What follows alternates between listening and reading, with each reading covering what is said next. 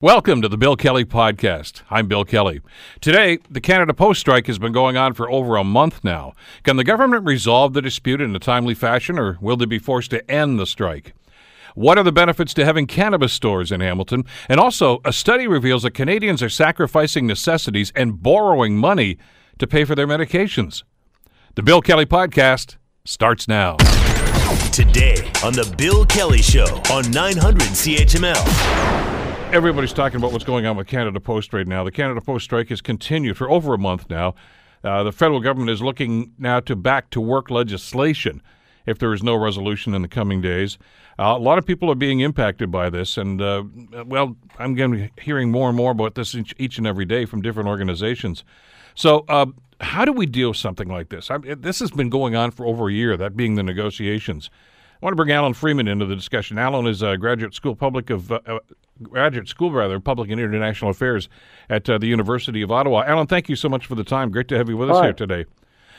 This is the negotiations ongoing like this for what, a year now, and this is awfully frustrating. I mean, there are those people that think, well, who really needs the post office anymore? But this is still, as we're starting to find out, a rather important part of our economic engine. Yeah, right. I would say it's sort of different from the 70s or the 80s when it was really an essential service. You know, that when people really, the public, would really suffer if old age security pensions, if, unemployment insurance checks didn't come through. It's less an essential service, but it's very, very essential for a big part of business, which is online shopping and that whole new economy. Because essentially Canada Post is in two businesses. It's in mail, and that's a declining, dying business. And it's sort of compensated by growing its parcels business. And that's the real issue now. We're getting to the Christmas season. It's a big, big season for parcels. And with these rotating strikes, it's taken some time, but there's a real backlog. And I guess the small businesses, the big businesses that use Canada Post are starting to scream. Well, the number I heard was about 500 trucks right now that are filled with parcels that are not being delivered. And that's not somebody's grandmother sending cookies for the holidays. I mean, that's commerce, isn't it? No, that's the way business is done these days, and that's really, for retailers, that's where the growth is. And of course, Christmas is a big. So the pressure is really coming from Canadian Federation of Independent Business, which is small business, but also from the big boys at eBay, Amazon, the big users of Canada Post parcel service. Because even though there's competition in this business, Canada Post is far from being alone. There's FedEx, there's UPS. It's the biggest provider, and I don't think logistically the others can really compensate for the loss of Canada Post service right now. So I would guess that the pressure is also probably coming from Canada Post management, which says, look, if this strike continues very much longer, we're going to lose a lot of this business going forward because we're going to be seen as not being reliable. It's interesting. I'm glad you drew the analogy from like the 1970s, and I can remember some of those, along with some were lockouts, some were strikes. But the protest oftentimes were, as you say, people that were collecting, old age pension checks, et cetera. And it's business that's banging on the door of Parliament Hill now, saying, "Look, this is crippling us." Right. I mean, I'm not saying that. It's more of an inconvenience. If you don't get your cannabis in the mail this week, you get it next week. Okay. It's not an essential service, but for all the particularly for business, it's really if you're in that business, and say if you're running a small business that is doing gifts and use Canada Post as the main way of getting stuff out, and you depend on Christmas season for half your business, this is getting to be crunch time. There's another group I heard from, and this is interesting. I got an email yesterday as we were having this discussion on the program, and it's charities. In this case, it was local charities here in the Hamilton area, but apparently they rely very much on what they call snail mail. I mean, in other words, the traditional mail. People sending in checks, especially around this time of year, and of course that's been stymied now. Yeah, I guess so. I mean, I would think that for people who can use an alternative, right? Even paying your utility bills, it's sort of just like, why are you paying your gas or your hydro bill by snail mail anymore? So it's going to convince people to move away from, even more so from letters. But I would think, the government I don't think the government really likes to intervene in these things, but they're sort of, at one point, they have no choice. And the problem with having an industry which has a history of government intervention in labor disputes is that neither side, if you want to be honest, has a real incentive to come to a negotiated agreement. On the Canada Post side, they're probably telling the government, look, we can't agree to those costs, those extra costs that the union is going to impose on us. We need to get back to work because we're losing business, to UPS or FedEx or whatever. And remember, their shareholder is the government, right? So the government can set the rules. And from the union point of view, if you're the Canadian Union of Public Postal Workers, let's be honest.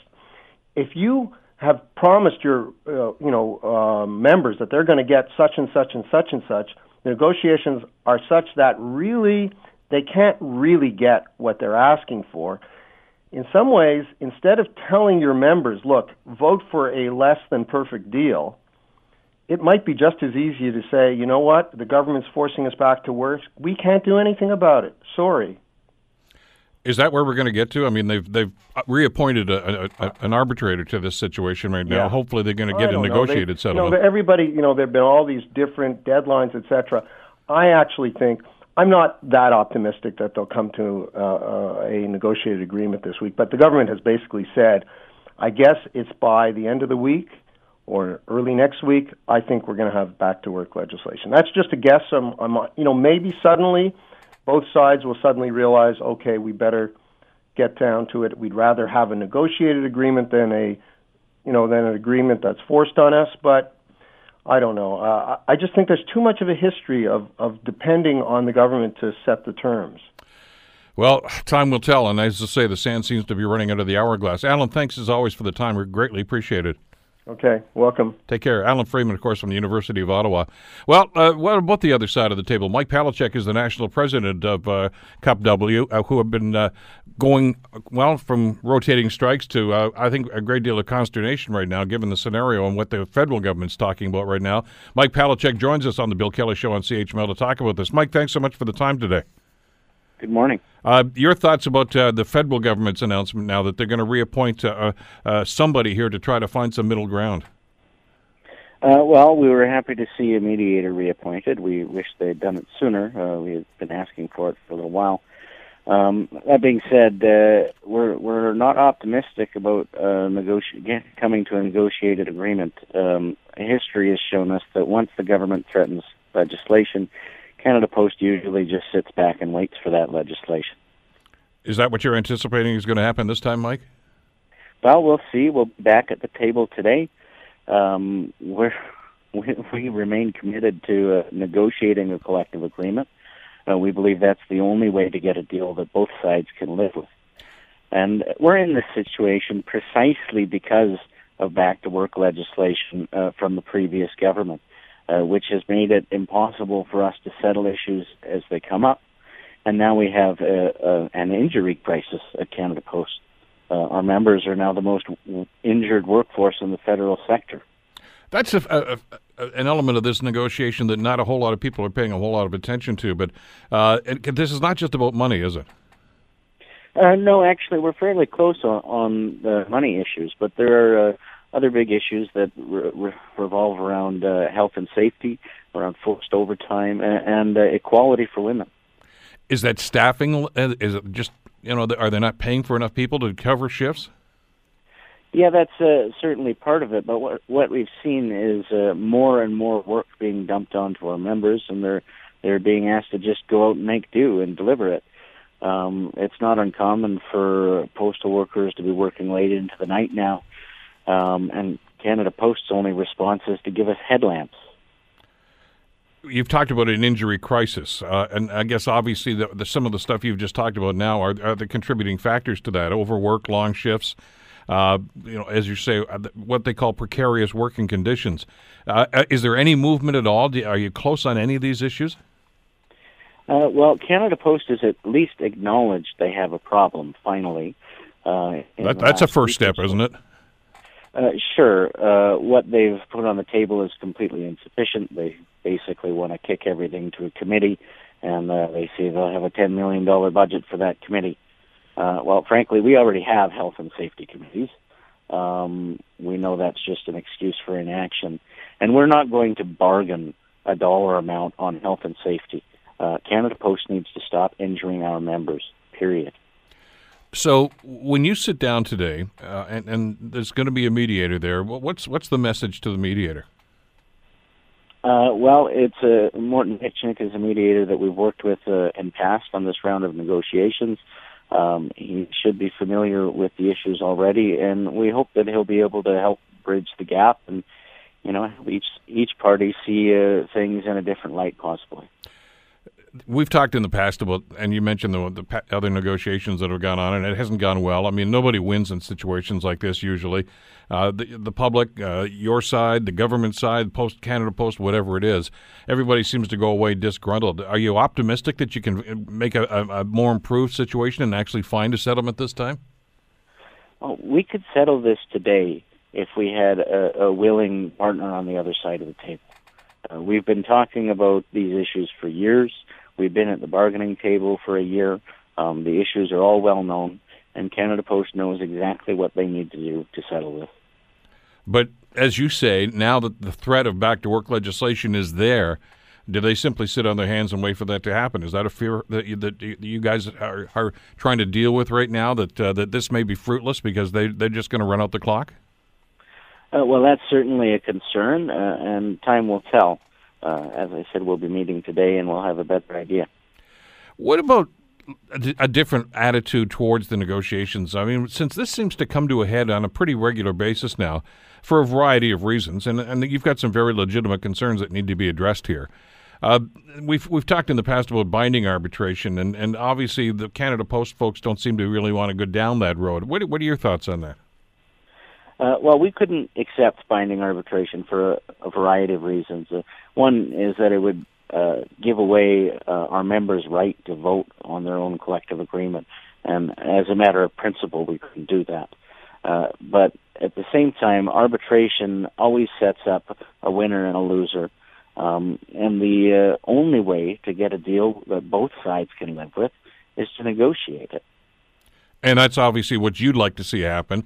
That's what the public would like to see happen here. But, you have to ask yourself about what are the chances of that actually occurring because of the circumstance that we've got right now. Is there any opportunity for you to talk to the government about this? I mean, to get your message across and give them a more full understanding of exactly what the issues are here? Well, they've certainly heard from us. And ultimately, the government is responsible for Canada Post. They're not a neutral party here. Well, obviously, they've got the hammer here. And I know they always like to say this is arm's length, but it's not really. I mean, there are very close ties between the two. And invariably, let's face it, when they introduce back-to-work legislation, they're obviously coming down on the side of Canada Post here because that's going to force you guys back to work as opposed to having a negotiated settlement. Right, and we have a government that claims to believe in free collective bargaining. Apparently, that's only when convenient. They claim to believe in equality for women. They claim to believe in ending precarious work. They claim to believe in work-life balance. But we have a crown corporation that's doing exactly the opposite. So you'll have to ask them how to square that circle. Mike, I've talked to some businesses that have been impacted by this, and obviously they're concerned about this and concerned about their long-term effectiveness, especially this time of year. Some are looking to other carriers now to try to get things delivered, parcels delivered, etc. Is there a fear that if they leave Canada Post and go someplace else that they're not coming back? Well, that's always a concern with any labor dispute. And for us, that's more reason for Canada Post to get to the table and negotiate. Mike, I hope things work out for everybody. I share some of the same concerns you just did about back-to-work legislation, but that seems to be the sword that's hanging over everybody's head right now. We'll see if it falls or not. Appreciate the time today. Thanks so much. Thank you. Mike Palecek, National President with CUPW. And I get this. And look, at some of these things, I've talked to folks at Canada Post, and some of these things are very legitimate about injuries. I mean, this is a different kind of work. This is not just letter carriers anymore. It's about parcel delivery, and obviously there's a concern here about wages between genders, overburdening what they call precarious work, which I think just about everybody is is concerned about these days, Canada Post or not. And you wonder right now whether or not there's actually a chance of getting a settlement. I know Alan Freeman from University of Ottawa just predicted, I guess, a couple of minutes ago on the program that he's pretty much, I think, at the point right now where he's thinking, you know what, this is going to be back to work legislation. The Harper government did this a few years ago. It caused a lot of bad feelings on both sides of the issue, and we may well be heading down that same road again, unfortunately. But we'll certainly keep our eye on what's going on and bring that news to you when and if it does happen. You're listening to the Bill Kelly Show podcast on 900 CHML. Much has been said and written, obviously, about the legalization of cannabis, which happened, of course, the middle of October. And municipalities, including Hamilton, are at the point where very shortly they're going to have to make a decision whether or not they want to opt in or opt out of actually having these licensed establishments in their municipality. It's not going to happen right away, but it is going to happen soon. And the provincial government, rather, has said, look, you got to say yay or nay to this. Now, we've talked to a couple of city councillors already who seem to be indicating that there's a lot of trepidation on council about this, and some are suggesting maybe they're going to vote to opt out of this. Well, that inspired an op-ed piece written by actually a person who was in the business for quite some time here in Hamilton. Brittany Guerra had opened a couple of stores who's since been shuttered because she, I guess, wants to apply for a legitimate license. But what's the upside, what's the downside for the municipalities in this? I'll get Brad Poulos into this, instructor at the Ted Rogers School of Management at Ryerson University. Brad, thanks for jumping in today. Appreciate it. Sure. Morning, Bill. What if you had to present a business case, for instance, to Hamilton City Council or Toronto or anybody else like that? What's the upside for the municipality in saying, yeah, we want to be part of this? I guess probably the easiest and simplest one to identify would be jobs. So by opting out of having cannabis stores in your municipality, you're pushing jobs to another municipality, in the somewhere nearby. And then, of course, the spin-off jobs that come from any sort of retail business that exists in any municipality. Ms. Guerra, in the piece that she wrote, as I mentioned, she had a couple of shops here in what we call the International BIA. That's just down King Street in Hamilton. And she talked about the spin-off businesses, that people would actually come to their stores, go across to the restaurant, go to other stores there too. So obviously I guess that's a factor in any way. Do you see that happening here with this industry, Brad, that cannabis stores could actually become magnets for business districts? I think it's true of any retail business. So there's always, people want to have convenience. So if I'm heading out to get a bottle of wine, I'm going to likely patronize the convenience store that's beside the LCBO as opposed to some other one. So it's just a natural sort of outcropping of having, retail concentration. What I'm really puzzled by is really what the council is trying to achieve here. Well, they're not saying it, but I'm getting from some of their comments that I think what a lot of them are considering here is, look, this is going to cost us money. I know there's going to be money up front from the province if you opt in, but that's only, I think, for 2 years. And they're thinking, long term, we want a piece of the pie. I think that's what they're saying. Well, the other thing to keep in mind is that the Ontario government has given municipalities a single opt-out option, which they must invoke by this 22nd of January. Yeah. And then after that, if they go in, they can't come back out. So if you're a super prudent politician, you may just say, okay, we'll opt out for now. We'll watch what happens in other municipalities. And then, of course, we can opt in when the sky doesn't fall. I think it's, a little bit cowardly, but nonetheless, I could absolutely see politicians going that way. So that's the conundrum that they find themselves in, and some of them have suggested just that if we say no, we can always say yes later if we see that, hey, we missed the boat on this. But has the ship already sailed at that point? I suspect for a city the size of Hamilton, the answer to that would be no. If a municipality the size of Hamilton had no cannabis stores in it, and all of the residents of Hamilton had to go somewhere else to get their cannabis, so nearby, Burlington or somewhere in Niagara or wherever, then the moment that cannabis stores were available in Hamilton, I think people would flock to them. I mean, that's just economics 101, isn't it, really, when you think of it, Brad? I mean, if there were no shoe stores in Hamilton and I had to go to Burlington, I'd go to Burlington because I need shoes. But as soon as they open one here in Hamilton, why would I go back to Burlington? It's absolutely right. It's just, I think the argument about what they're trying to achieve, protection of children or, property values and the like. It's just incredibly specious to me. So, we have cigarettes and alcohol that are readily available and arguably much more dangerous to children. And the sky doesn't fall. We don't have people getting drunk outside LCBOs, and you won't see people getting crazy, stupid high outside of a cannabis store. But as you and I have talked about in the past, I mean, that's almost, that's akin to the reefer madness stuff that went on, that if, everybody this is Cheech and Chong. I mean, if you have one of these things within 500 yards of a school, you know the kind of people you're going to get there. And my answer to that would be, I said, no, I don't think you do know the kind of people that you're going to get there. You'd be surprised the kind of people you see inside a cannabis store. So you see executives, you see school teachers, you see clergymen, and clergy people. So cannabis use cannabis is used by around somewhere between 20 and 25% of the population in any given year. Is that medical? Is that medical and recreational, Brad? That would include all use. Okay.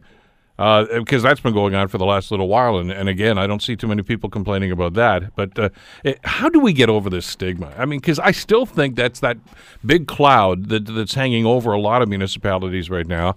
As a matter of fact, some of the councillors I've talked to said, when we went door to door in the municipal election, in the fall, but we got a lot of concerns, and we don't want that stuff around here. We don't want that stuff near our kids, and as we all know, politicians tend to, listen to what people are saying like that, and that tends to guide them in what they want to do. Whether it's right or wrong, public opinion really pushes the agenda often. Yeah, it's just simply fear of the unknown. So I think as we move through having full legalization here in Ontario, which means access to storefronts, which will come in the spring, and as we observe in the other provinces who are 6 months or so ahead of us, that the sky doesn't fall, then I think, the average Canadian will say, okay, this is probably much ado about very little. But we need time for that. What about those that do opt out? Obviously, you mentioned there's an opportunity for them to come back in later on. There's always going to be, we should have, could have at that time. But at the same time, I don't see a downside here to simply saying, let's give this a shot. They seem to think that, there's going to be this plethora of shops, and there's going to be 16 of them in a row on every street here. The free market will dictate that, will it not? If you think about it, Bill, most of the people that are entering this industry are highly sophisticated business people. They're even new companies that are jumping into this space. They're recruiting sophisticated retail, managers who really understand issues like location and concentration of your own locations and co-location with the competition and all that kind of stuff. And I can tell you, the notion of 16 pot shops in a row would be ridiculous. Have you ever seen 16 LCBOs in a row? You won't see the same, and I realize that LCBO is a monopoly. It's a little bit of a cute argument on my part, but nonetheless, as you said, market forces are going to dictate that. I want to talk to you about what you just brought about, because I've got that in my notes here as well. The people that are behind this, the people that are investing in this industry, the people that see this as a very viable, and as a matter of fact, more than viable, but profitable industry. There's some pretty big names here, and there's a lot of money coming into this. Absolutely, and the government makes a pile of money off it in the long run, as they do off of all the other sins of Canadians, if you want to use that silly analogy, off of cigarettes and alcohol and gambling and the like. Well, I mean, names like Julian Fantino come to mind, who was apparently a big opponent of this whole thing when he was in the policing business. He's one of the big investors, I'm told now. I mean, they obviously see this now as a business enterprise, not simply as something that's illegal. And it's not just because it's become legal now, but I think they see the legitimacy of this. Yeah, in fact, Mr. Fantino's in non-executive management as well. So, sorry, no, I misspoke. Mr. Fantino's not in non-executive management, my bad. So I think that's one of the things that actually perturbs a lot of people in the industry that have fought for a long time for legalization, is the fact that we have former law enforcement people jumping in and, reaping the benefits. Of course, it's a free country, and I welcome them in the industry, but a lot of people are somewhat perturbed by it. Well, but, they're doing their job. I mean, if you're a police officer and it's against the law, then I guess that's what you have to do. But, I mean, Fantino was outspoken about it, and obviously I think he's probably eating those words now. I guess so. I mean, you can stand behind your comments earlier, Mr. Fantino, or you can simply say, do you want to make some money? And obviously he chose the latter, not the former. Yeah, and I guess without saying it, he's saying in some sense that perhaps, if not he himself, then at least the policy that we've had in place in Canada for many decades has been just plain wrong. What's your read on how we're handling it here in the province of Ontario? I had a problem with the previous government's idea about going through LCBO stores. I know some people here have raised a number of concerns about free enterprise, but that seems to be the more practical way to do this. The government doesn't sell cigarettes. We rely on the private market to police whether or not somebody under 19 can walk into a store and buy cigarettes. And arguably, that private business owner has a much greater stake in making sure they get that right than a government employee. I've never heard of a government employee at the LCBO being fired for serving somebody under 19. However, a business owner could lose their license, their livelihood, and, their family home. So I would argue that actually the government is in a less, the private market is in a better position to enforce these rules. Brad, has there been any work on projections as to what kind of a revenue source this is going to be for government? So the estimates are that in the first couple of years, we're looking at somewhere in the around billion and a half here in Canada in tax revenues, perhaps a little bit more. Is that nationally? Yes. So, and obviously smaller amounts for provincial governments that are going to be involved in this. Correct. There's the licensing element of this. I understand the concern from city councillors, and I've heard it from our council here locally, about the policing costs, et cetera. But that's really what that pile of money that the province is setting on the table right now is for. I also find the policing cost argument to be a little bit specious because we've taken a product that used to be illegal and now it's legal. There should be, at least as it relates to individuals, there should be much less effort being put on enforcement of anything. Yes, we now have some stores that have to be policed, but Health Canada is going to do a really good job of that out of the gate. And so while there are obviously some compliance costs for the government, I would argue that, they could possibly go down over what they were when we had a war on drugs. Well, I was asking, I won't mention the individual's name, one of the local officials here, and because they brought that point up, and I said, well, I don't see policing around liquor stores. Is that a problem? I mean, are you afraid that underage stuff is going to get sold? I know there's a concern about selling cigarettes to minors, but we have bylaw officers and secret shoppers that seem to look after that. And as a matter of fact, those costs are not usually borne by the municipality. When you bear right down, Brett, they're costs that are going right into the business owner. They're the ones that pay for that. Yeah. I really do just think that all of this comes down to fear of the unknown. And it'll be relatively short order before it all sort of gets... I think people will relax a little bit, and we'll see cannabis stores in almost every municipality within a few years.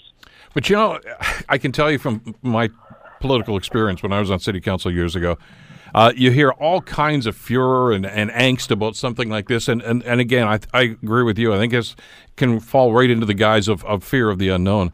But when things do roll out smoothly, and people find out that this is okay after all. Even if, it doesn't have much of an impact, if any impact on my neighborhood, I didn't even know it was there. It's been there for 6 months and I didn't know this. You rarely hear anybody say, I guess I was wrong. They just get on with their lives.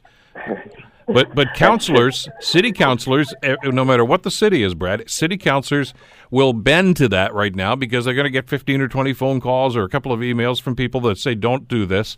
And they don't see the long-term benefit. It's this old thing again about elected officials have to have long-term vision, and there's only a handful that seem to really have that. I think that's probably true, Bill. But I really do think that you'll see those phone calls diminish over time, hence the pressure on the politicians will reduce. And within a few years, like I say, I'd be surprised if we don't see cannabis stores in almost every municipality in Ontario. Is the industry itself doing enough to educate, for instance, even elected officials, but the public at large about this, that this is not the big bogeyman that everybody seems to think it is? Well, I think the retail companies are very active doing that. The other people in the ecosystem are really busy trying to produce cannabis and ship it to the OCS right now. So I think the industry is doing a reasonable job. yes, of getting to the politicians and letting them know. Of course, there's a lot of them. If you look at municipally across Ontario, it's thousands. Well, it's going to have to be done on a case-by-case basis, I guess, from municipality to municipalities. Now, to my knowledge, I think there's only been one community that's actually officially said that they don't want to. It was Markham that they wanted to opt out of this. Have you heard of more? That's correct. That's my information as well. There's only one that's been officially gone so far to say that we've made a decision. This is what we're doing. It's rather premature since they've got an extra 7 or 8 weeks to actually make this decision. You have to ask yourself: did they do this as an informed decision, or was this a knee-jerk reaction? I think it's a reaction to the population. I won't call it a knee-jerk reaction, but I will call it a reaction to local pressure, no doubt. Well, we'll see when they decide to opt in, when they see the way things are going. Brad, thanks so much for spending some time with us today. Really appreciate it. Anytime, Bill. Take care. Brad Poulos, who, of course, is an instructor at the Ted Rogers School of Management at Ryerson University. I think he's bang on when it comes to lack of information about this and fear of the unknown. That's human nature. I get that. But this is a legitimate enterprise now. And I know that some people still have this idea of Cheech and Chong. I go right back to that, reefer madness. And you know something? Part of the problem is the way it's being portrayed oftentimes in the media. I mean, every time I see a television news story about this, invariably they've got some, what they call background roll of some guy someplace with a big, a thing about as long as his arm, and that's what he's smoking. You figure, I don't want that around there. That's not what this is about. Yet that seems to be the portrayal sometimes, and that gets etched into people's minds. And obviously, of course, it's going to have an impact on how they feel about it.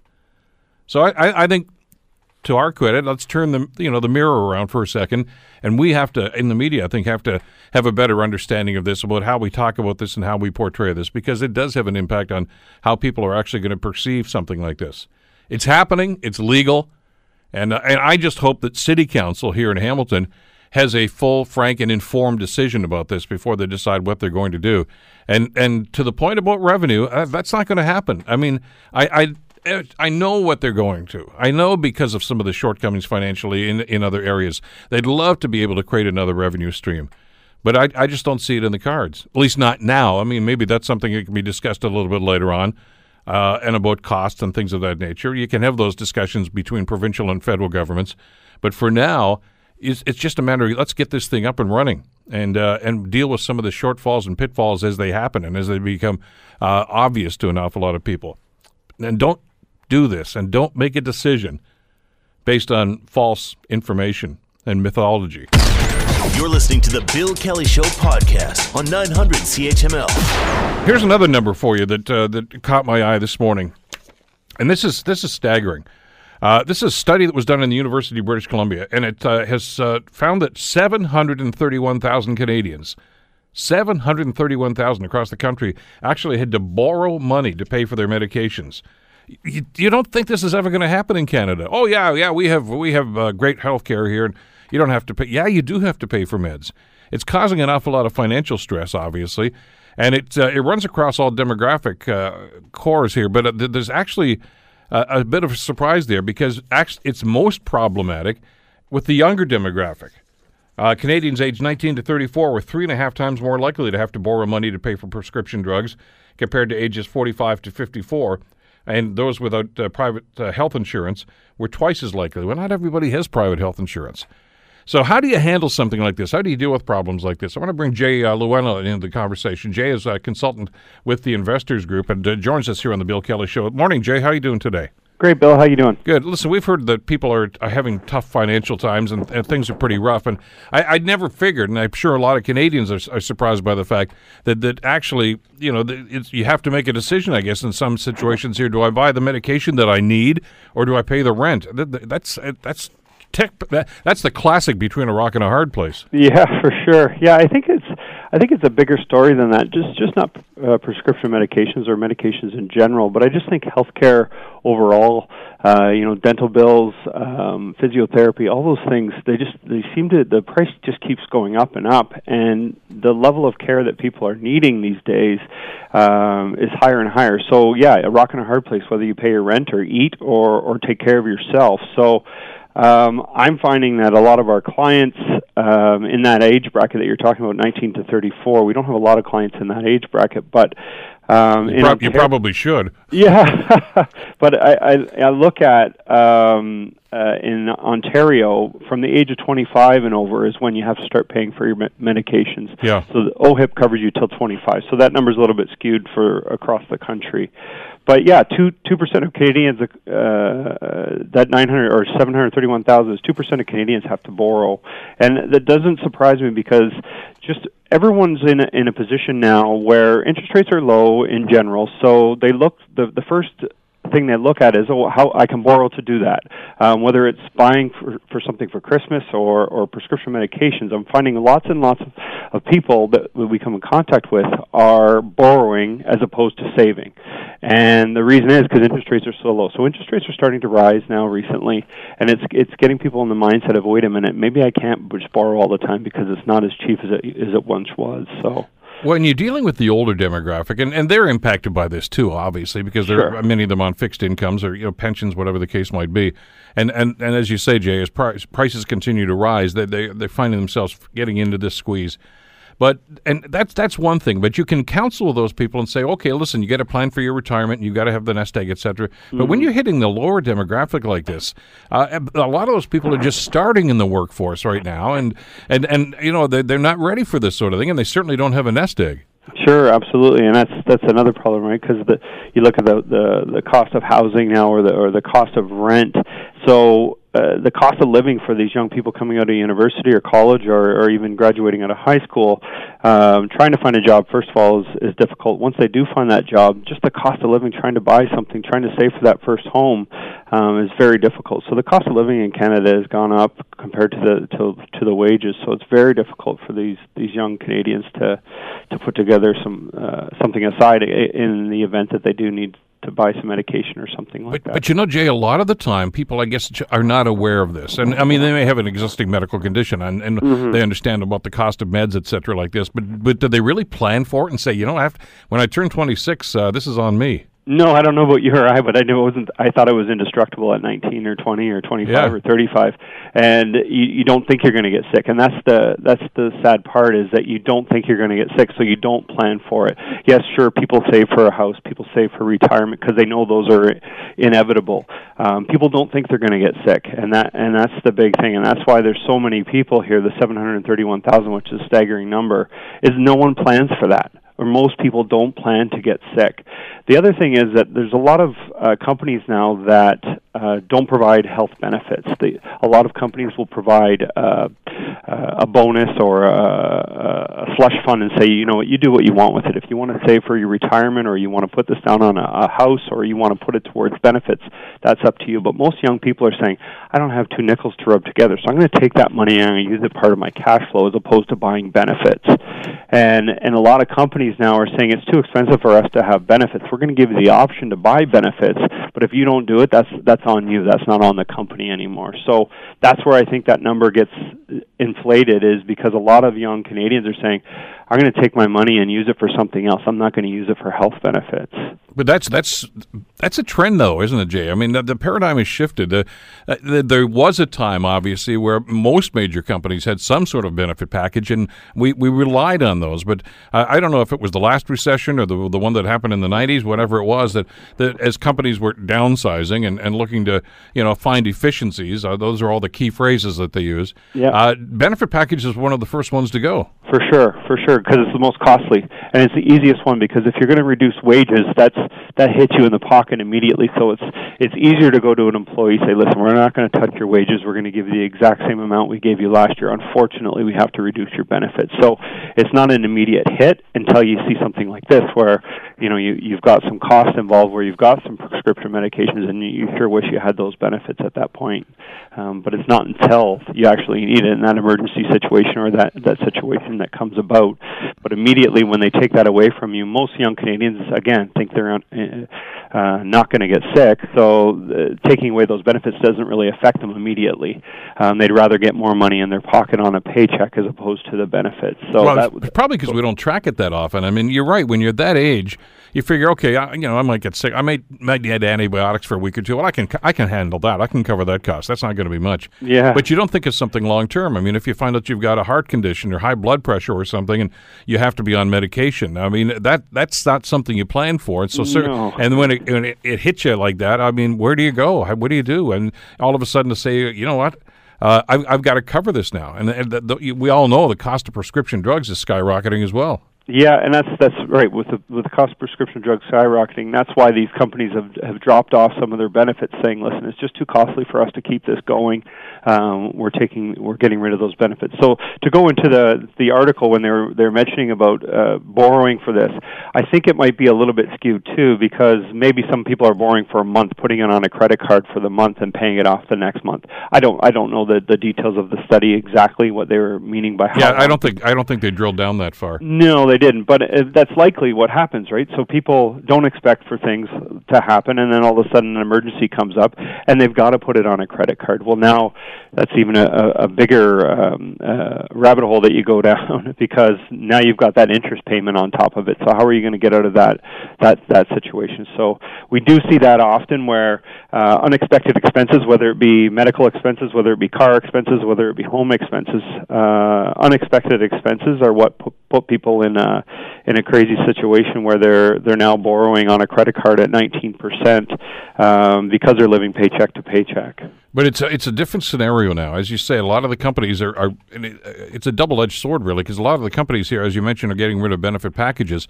At the same time, a lot of healthcare service providers and insurance companies that are offering these packages are shrinking their coverage now, mm-hmm. and let's face it, there's the other element to this whole thing is the government themselves that are delisting an awful lot of medications because they can't handle the soaring costs, and so they're simply saying that medication that you didn't have to pay for last year, Jay, you have to pay for it now because we're not covering it anymore. Yeah, you got it. No, and that's exactly it.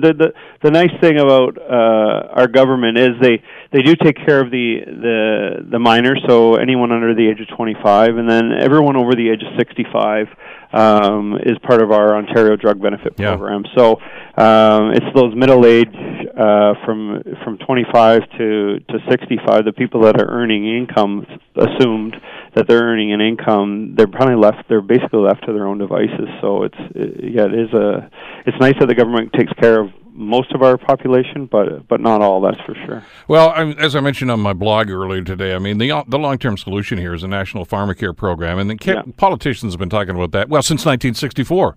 Sure. When Medicare came into play, being here in Canada, this was supposed to be part of the deal. And the government at that time said, look, it's a little costly. Give us another year or two, and then we'll implement it. Well, it's 2018 now. We're still waiting. Yeah. And I don't know that and our taxes keep going up, so I don't know what's going on. And I know that there are other countries that have done this, especially a lot of the Scandinavian countries. And you pay a little more in taxes. But, boy, to get this off your plate where you don't have to worry about something like that, I wonder if it's worth it. But I don't know that we're ready to have that discussion yet. Yeah, I don't know. And, and I'm not sure if 731 when you put it in a 731,000 when you put it in a number form as opposed to a percentage form, that's less than 2% of Canadians. Yeah. So I don't know what priority the government puts on less than 2% of Canadians. If it was a higher percentage, maybe then the government takes more account of this study. But with 731,000, it seems like a lot, but less than 2% of Canadians, I don't know how important it is to the government. But I guess the takeaway from this, Jay, is that we as individuals have to take more responsibility, financial responsibility, because governments are doing less for us now. You got it, and I think that's what young Canadians have to think about is say, listen, I do need this coverage. I know I don't need it today, but in the event that I do need this, I need to take advantage of those company plans where they're offering me the option to take the plan. I better take it. So how do you counsel somebody at this young demographic age who's doing this? As you say, they're trying to save for a house, start a family maybe in situations like this. They're probably not making a whole lot of money. Right. And if they're on a contract situation, forget about trying to even get benefits out of this. How do you set a budget for something like this and then at the same time set aside some money for things like this, unknown things that could pop up from time to time, like medications, dental work, things of that nature? Yeah, and that's what we do. We'll set some boundaries for people and say, this is how we have to budget. This is part of your everyday life. This is just the same as putting gas in your car and food in your belly. you have to pay for these premiums, and it's part of doing business. It's part of being an adult, and unfortunately, it's a cost that no one wants to burden, but it has to be there, and you have to take on those benefits, whether it's through your corporation or your company, or whether it's on an individual basis. There's lots of companies out there that offer individual coverage, and you just have to make it part of your monthly budget. And there's sacrifices that have to be made if it's not going out to dinner one night or 2 nights a month to pay for these benefits, and that's what has to be done. It's the same thing. It's no different than any other financial goal. Unfortunately, this can be life or death. So this is a little bit more important than saving for that fancy car that you wanted to buy or something like that, or going on a trip. This is a priority for sure. Okay, but how difficult is it though when you've got all these other priorities on your list? And here's Jay telling me, look, you got to put some money aside just in case. It's got to be very tempting to want to dip into that. Yeah, and it's got to be habitual. It's got to become part of your DNA as when you start working, saying, okay, it's going to cost me $100 a month or whatever the dollar amount is.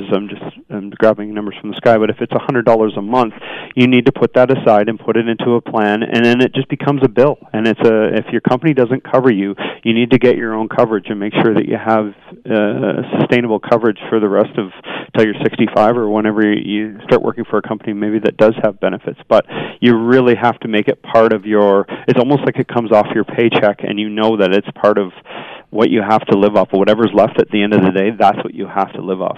Now, lower income individuals, there's programs that the government offers, people that make under $20,000 a year. There's lots of programs that are available to those types of people. So I don't know, again, from the study, I don't know who they were asking or what demographic in terms of income levels and things like that.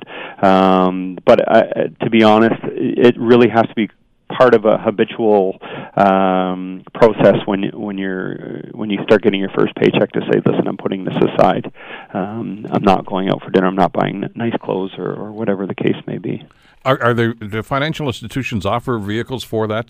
Different programs where you can simply say, absolutely. Yeah, there's a number of different. The banks offer it. Financial institutions, insurance companies, they're readily available. You can go online. There's lots of sites online. Just Google individual health benefits, and there's a number of different companies that offer it.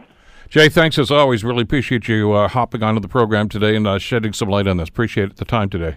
Thanks for having me, Bill. Take care. Jay Llewellyn, of course, consultant at the Investors Group. The Bill Kelly Show, weekdays from 9 to noon on 900 CHML. The Bill Kelly Podcast is available on Apple Podcasts, Google Podcast, or wherever you get your podcasts from.